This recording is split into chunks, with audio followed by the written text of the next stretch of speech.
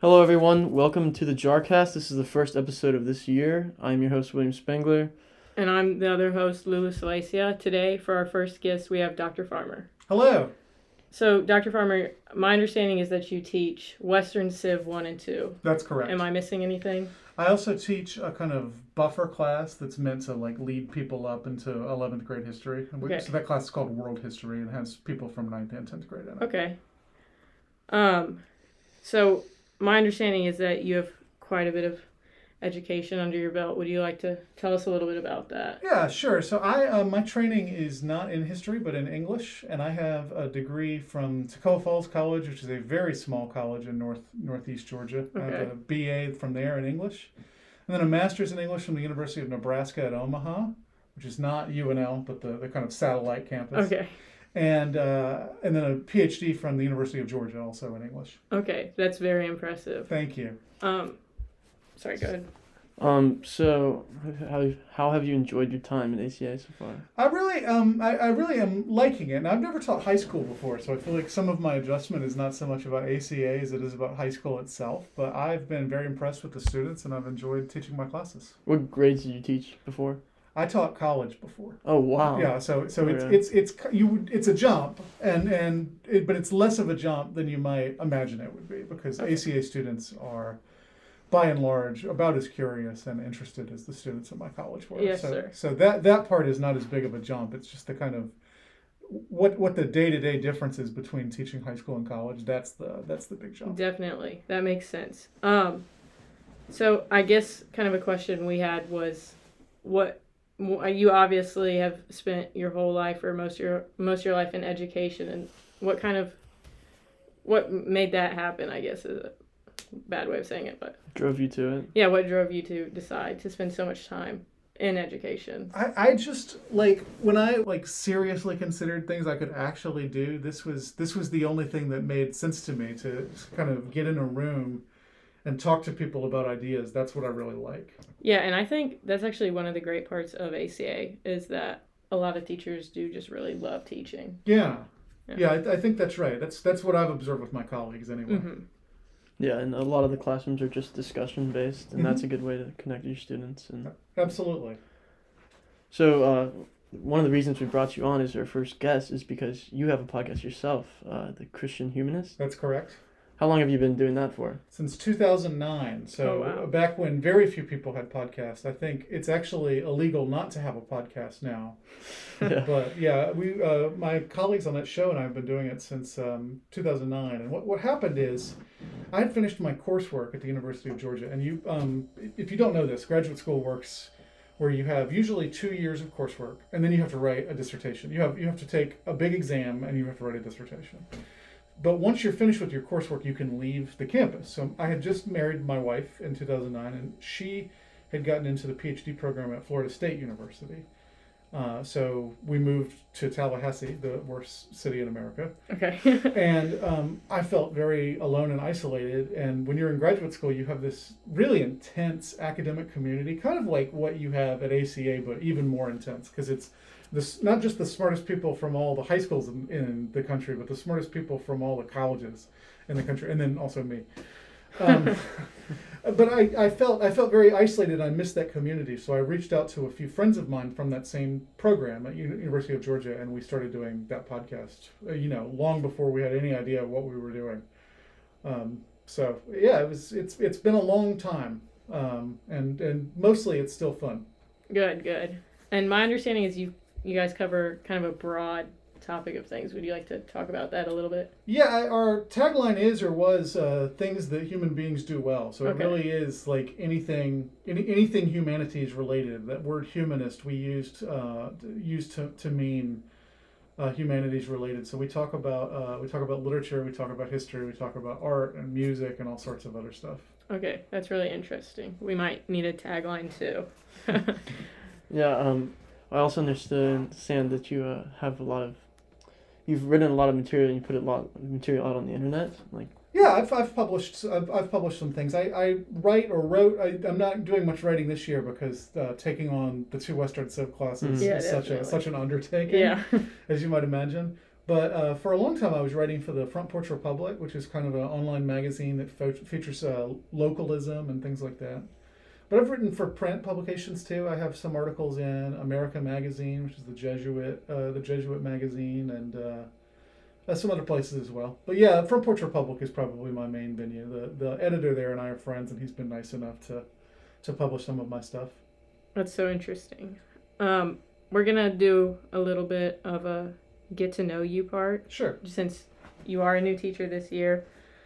I guess maybe the answer to this might be you enjoy podcasting, but what do you enjoy doing in your free time?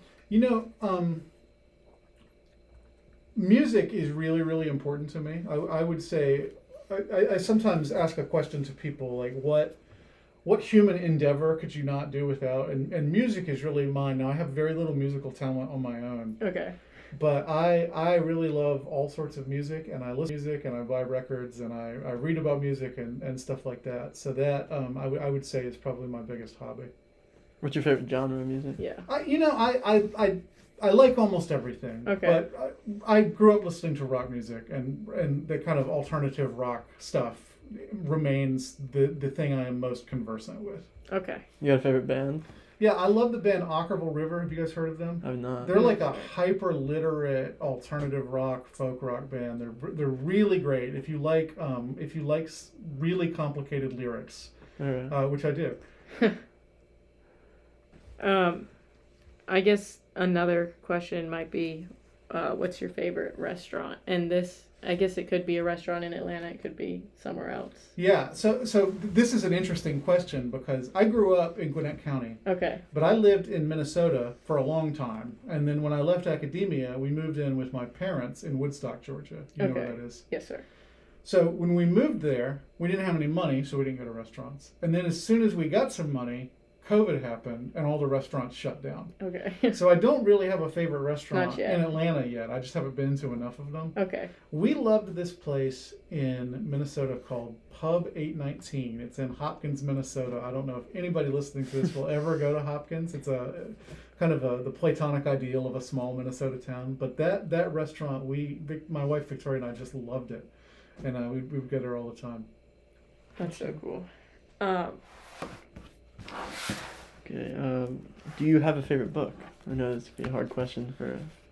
Yeah. Somebody who's teacher. read so much. Yeah. What I usually say is John Updike's The Centaur, which is a kind of semi-experimental novel. It's about a teenager coming to grips with his father, who is a teacher at his school, and it's just wildly embarrassing. Oh, wow. But I think that's the best book ever written about teaching, because like the guy's wildly embarrassing because he just has very little ego and just kind of bleeds for all his students, and he's willing to be mocked by them. That's probably my favorite book. That's interesting, just because there's so many, like, students at ACA whose teachers also work here. Yeah. Somebody might feel like they connect with that listening. Yeah, if any of the faculty kids are listening to this, The Centaur by John Updike. I wrote a book on John Updike. I don't recommend a lot of his work because it's often very sexually explicit, but The Centaur is pretty it's pretty clean. It's a good place to start if you're interested in Updike. Okay. What is the coolest place you've been in the world? I love Montreal. Okay. Now, I say that now, but my wife and I have just booked a trip to Paris for spring break. So I've been obsessed with France for a long time. So I've never been there before. So that might be my favorite, this time next year. But I love Montreal. And closer to home, I really like Birmingham, Alabama, which is a kind of, I think, underrated city. Sure. Okay. I just got back from Paris, actually. Did you? Yeah, it was very cool. What do I need to do there? You definitely need to go to the Louvre. I mean, I'm expecting planning on that. The Louvre's awesome. It's even if you're not even there for the art, like the building itself is so cool. It's like a glass pyramid, right? Mm-hmm. Yeah. But also just it used to be the Royal Palace. So there's all these giant frescoes on the ceiling. It's all decorated. Where else can you go? There's just a lot of churches. Yeah. Which all of them are very cool.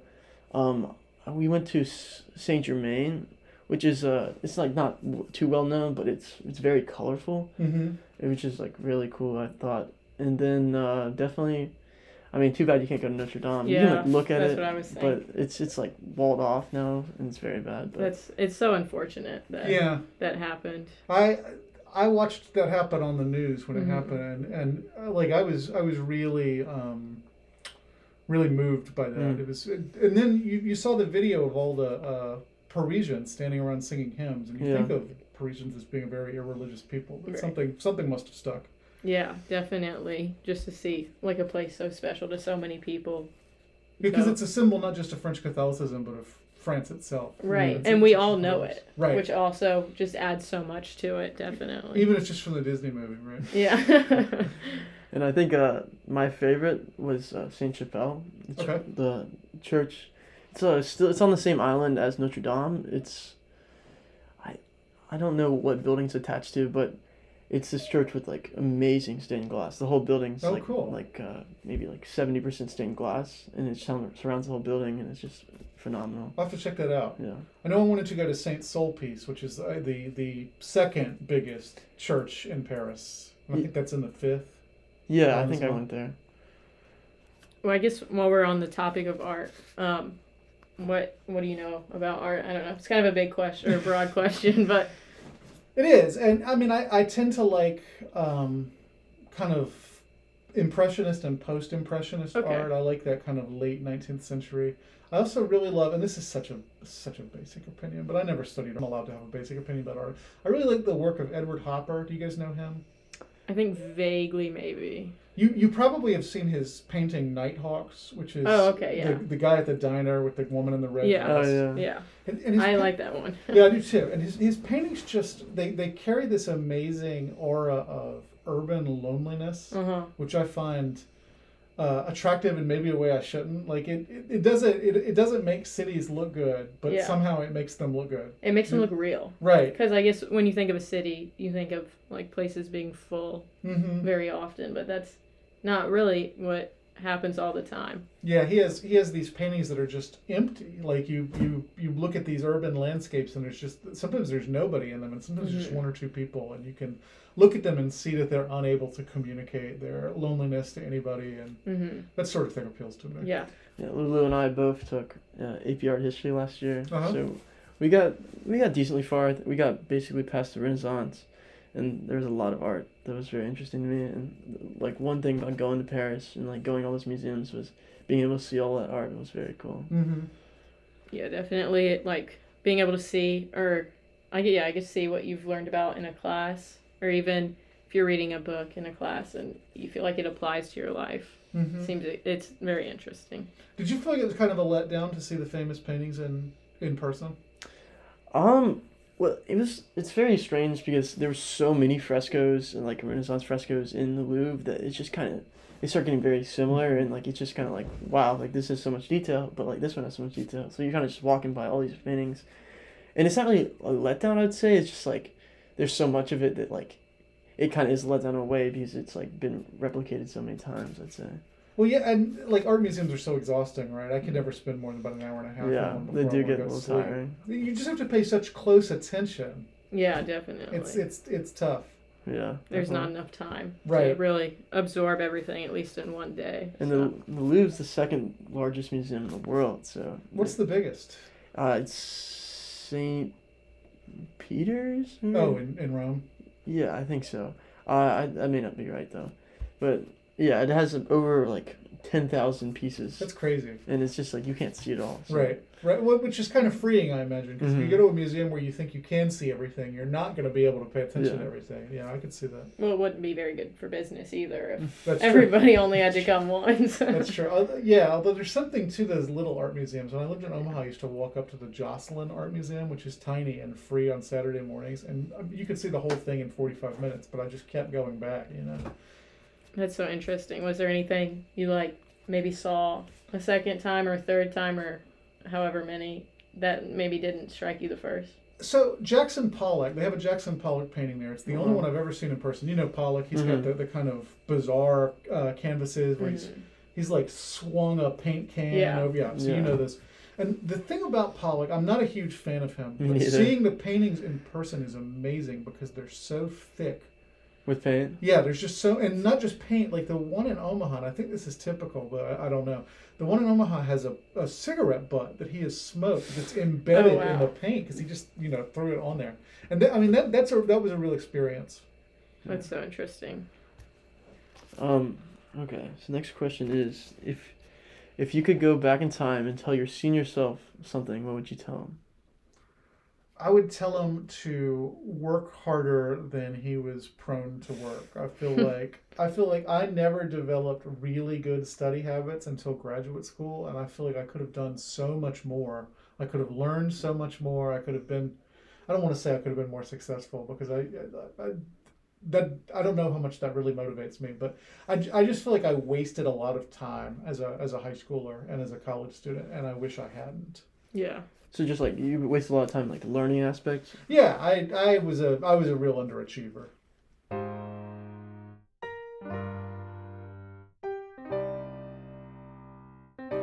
Okay, so now we're gonna begin to focus our attention on just recording podcasts, getting some advice from Dr. Farmer on maybe what William and I should be doing to make this year's podcast even better. So yeah, let's begin. What's a basic guide to podcasting for anybody out there who may be thinking about it? Well, I mean, the nice thing about podcasting is there's very little overhead, right? You can, even a good podcasting mic is $85 or whatever, and it's just not that much money. So if you think you have an idea for it, it's probably worth doing. On the other hand, there's such a glut of podcasts, right, that you can't even if you do it, don't get hung up on the idea that you're going to get a lot of people listening to you, because we've been doing it for, 12 years now? It'll be 12 years in October. And we get a few thousand per episode, which is not bad. I mean, if you had gone back in time and told me in graduate school that I would have 3,000 people who care what I say about something, that I would have been pretty excited about that. Yeah. But some of those big podcasts, they have listeners in the hundreds of thousands and millions, and you just can't compare yourself to it. So what I would do is focus on, number one, finding a thing that other people aren't doing. Like, I mean, the ACA podcast is a good example. Nobody else is talking to the people here. Right. So you have a very niche market. But then also just focus on doing it the best you can, and on some level, don't worry about what your audience is. Understand that when you podcast, you're speaking into a void. You don't get any kind of feedback until weeks, months, sometimes years later. We still get emails about episodes we did in 2012, 2013, wow. And you just never know if you're reaching anybody. So what I would say is do it for yourself. Do it because you enjoy having the conversations. Do it because you like getting free books if you're interviewing people who wrote books, which is another show that does that. And kind of don't stress out about the kind of numbers of the whole thing, Yeah, definitely. So how long did it take y'all to get to the point where you are today? Obviously, you've been recording podcasts for 12 years, but I'm sure there was some time where it wasn't going maybe as you had imagined. You get a rhythm. Now, it helps that I've been doing the same show with more or less the same three guys forever, and we were friends beforehand. So we had a kind of rapport. But you have to find a groove. And our first, 10 or 15 episodes are pretty brutal to listen to. Yeah. Now, you know what I mean? And over the course of 12 years, I'm sure I've said lots of things I'm embarrassed about now. But I remember we did an episode on Martin Heidegger, the German philosopher Martin Heidegger. And I remember editing that episode. This would have been early on. It was probably 2010. And I remember thinking, okay, so this is a thing that nobody else would have done the way we just did it. And I think that people who don't know me might be interested in listening to the show. Definitely. And that was a good feeling. And you know when you get there. Yeah. When did you start getting a lot of followers, a lot of people listening, about maybe 100? I don't remember exactly the kind of path of the numbers. And the other thing is, unless you pay money to one of these companies that tracks it, it's very hard to get accurate numbers. Oh, okay. That's so, probably good for us to know, just that we might not have a perfect number. Are you using FeedBurner? We're using Spotify. Okay, I don't know Spotify at all, but FeedBurner gives you some numbers, but it helps you compare to other podcasts that you have that you're also posting, but it won't give you an accurate vision of who's listening. Okay, that's good to know. But again, like, if you're gonna do it, you should just do it because that's what you want to do. Yeah, that's what I was thinking. Just because it brings you joy, or you enjoy it or whatever. I suppose those two things are one and the same. But the other thing you do have to remember about podcasts is once it's on the internet, it's there forever. Yes, sir. So you have to be careful what you say, right? Definitely. I have a friend. So there's a one of Plato's dialogues is called the Phaedrus.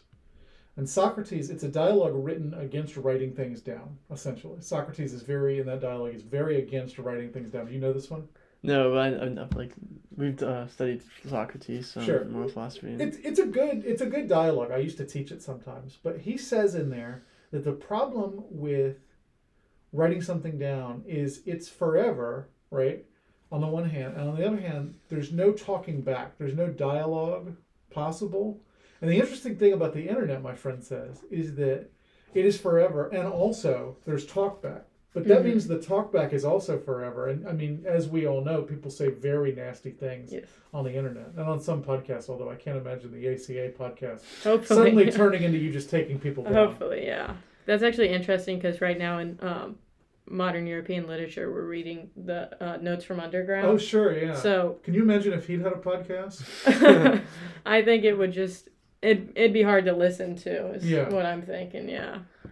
No way he could make a podcast. He maybe make like a voice recording of himself, but then... delete it or something. It's There's something about pen and paper that's so permanent. Well, it's hard to imagine him producing it in any meaningful way, Yeah. He would never edit himself. No, he couldn't. It would rambling. defeat the whole purpose. Yeah. That's funny. That concludes the first Jarcast of this year. Thank you so much, Dr. Farmer, for coming on. Well, thank you for inviting me. This was fun. You have taught us a lot about podcasting, and I think hopefully it will help us in the future to improve the podcast and get the word out. We hope to be posting these every other week, and we look forward to hearing what everyone thinks. Thank you, guys.